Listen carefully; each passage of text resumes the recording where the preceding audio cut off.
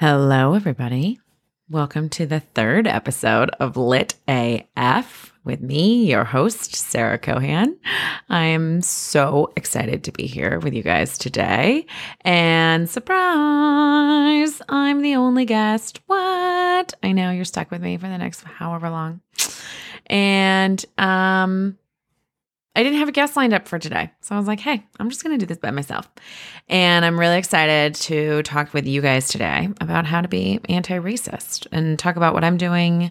I want to hear what you're doing and keep this momentum going so that we can see some actual change in the world. Because guess what? It's not going to happen in a day. It's going to happen over the course of many, many, many years. So first, I just want to start with a little vulnerability. I actually recorded kind of the beginnings of this podcast for Juneteenth, which was last Friday. And Juneteenth, for those of you that don't know, is a celebration of the last slave that was emancipated in the United States. And it happened, I think, 155 years ago in Galveston, Texas. And of course, Texas, it had to be Texas. Am I right? There's so many things there. But I only found out about this holiday last year, which is insane to me. I have lived in diverse communities. I'm a well-educated woman. And the fact that I didn't know about this insanely important celebration was really sad to me. So I was really excited. I got fired up and I was like, I'm going to record this video and I'm going to share my thoughts on how to be anti-racist and really give this holiday what it deserves. And I recorded a video for Instagram and then I was like, I feel weird about it. I just feel like I'm not saying the right thing and some things might be taken out of context and I was scared. And so I showed it to my husband and he did not give me the validation that I was looking for.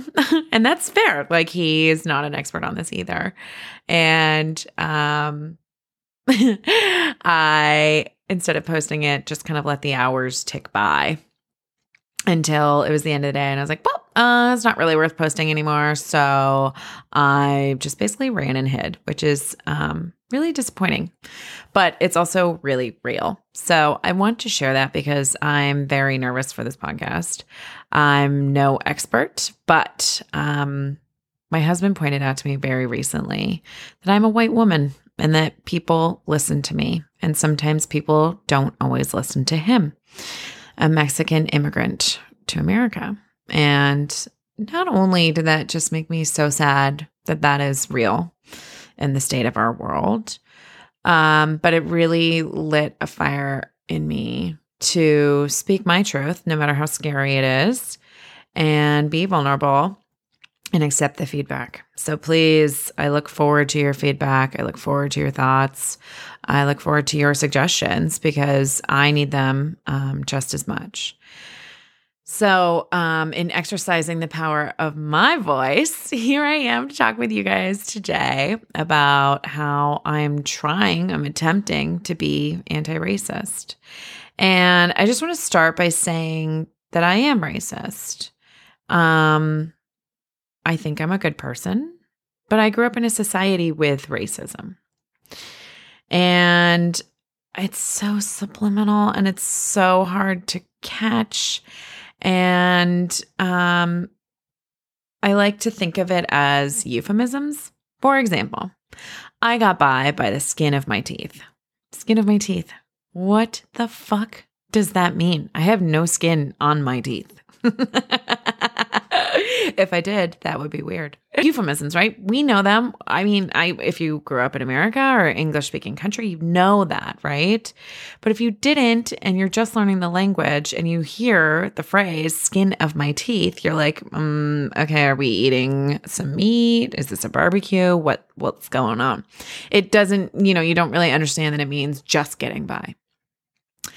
And same in Spanish, right? So my husband is from Mexico and he will tell me phrases in Spanish and I'm like, that literally doesn't make any sense.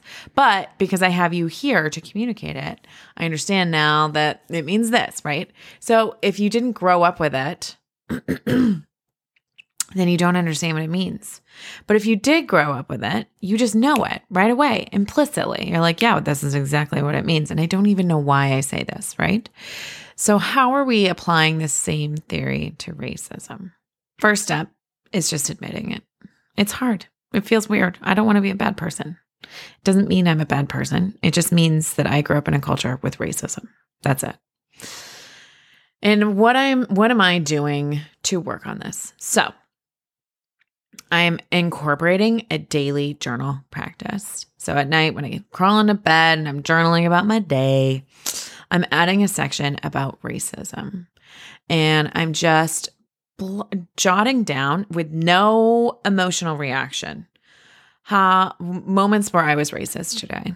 And it could be assumptions that I made, like checking out at the grocery store. It could be being scared of someone that I was walking by on the street. I mean, any of those things. And they're just tiny little microaggressions that people can feel. So, right, we've got energy all around us, right? And we can feel when someone is upset or hurt or happy or sad. We can just feel it. We're very intuitive people. And so when someone around us is being racist and they're making assumptions, that other person can feel it. So I want to clear that all out. I want to get it all out so that I can accept people for who they are as humans, right? We're all humans. We're all valid. None of us are more important than the other. We are all valid as human beings.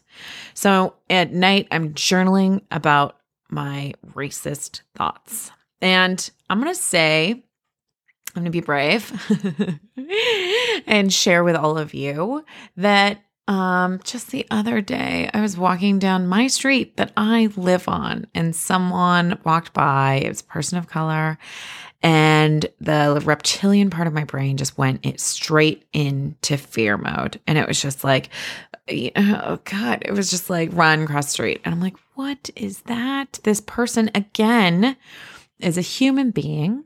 They are in my community.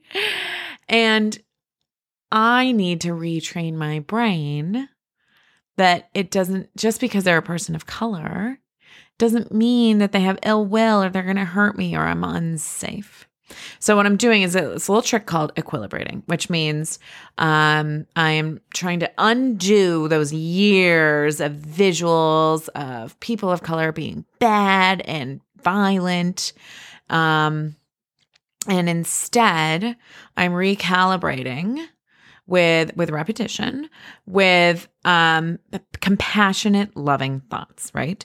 So instead of walking by and just being like so scared, instead I was like grounding into myself and just saying, this is a human being. This person is walking in my community. How beautiful is that? And I am safe. I have no need to worry. And then just imagine how much better it is to be walking by me when I'm feeling those emotions rather than walking by me when I have fear. It's so much better. So that's another trick that I'm trying to do, which is equilibrate, trying to change how my reptilian brain is going to react when I am put into these situations. And the other thing I'm trying to do is communicate as much as possible. So if you are reading a book, if you are watching a movie about racism, please reach out to me, send me a message. I want to talk to you about it. I'm talking to my whole family about it. And it's awesome, the conversations that we're having. And I think that these conversations have a ripple effect. So the more we're talking about it, the more that they are talking about it, they're talking about it, they're talking about it, they're talking about it, they're talking about it. All of a sudden, the whole world is thinking about how they are racist and how they can change their thoughts and their actions to make this a more inclusive world. And this is so important because I, as a white woman, get to go home and just journal and just think about, I was racist today.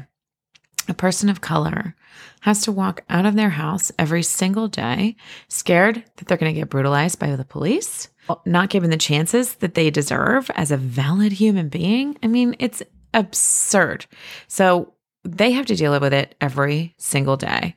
I think I can dedicate a few hours every week to this practice to make space for everyone in this world to be comfortable. So I'm also reading White Fragility. And please, if you're reading this book, reach out to me. I would love to hear your thoughts. And then, of course, I'm watching movies about it. And it doesn't have to be all the time. We've got to take breaks. We've got to take care of ourselves. But please don't stop. This is an amazing moment in time where we have some real power to make some amazing change. And again, that change is going to take time. So another thing that I'm doing is I'm making a promise to myself to speak up when I hear or see something happening. And what that means is if I'm in a meeting or if I'm in a conversation where someone makes a racist remark, I'm going to speak up because it's time. And I know it's the hard thing to do. And I don't want people to think that I'm stuck up or that I'm a prude or that I'm not cool enough to go along with their racist behavior. No, it's not flying anymore with me. I'm going to say something and I'm scared. And instead of preparing for calmness, I am preparing to be scared in that moment. So I'm going to share a resource list. There's an amazing resource guide. It's called Anti-Racism Resource List for Beginners. And that's by Tiffany Bowen. And I'm also going to share a book list as well as a movie list. So those are the resources that I have. Of course, there's so many other ways to get involved. Go out and protest. Donate to an organization that is making change. I've made a donation to Color of Change. My husband is donating to the Minnesota Freedom Project. There's so many organizations right now that you can donate to make positive change in the world. Those are just a few of my thoughts. I know there's so many more things. There's so many more resources. There's so many more things that people can do. And I hope, please share them. I'm looking forward to hearing about them. And I'm so glad that they work for you. You just got to find that thing, right?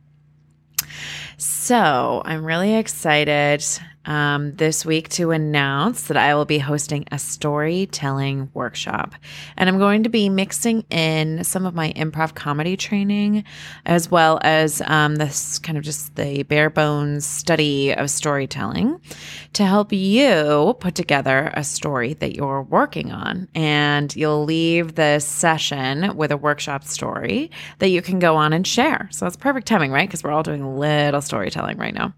For more information, please visit my Instagram account. You can find me on Instagram at Sarah, SARH_shines, plural, SHINES_ON.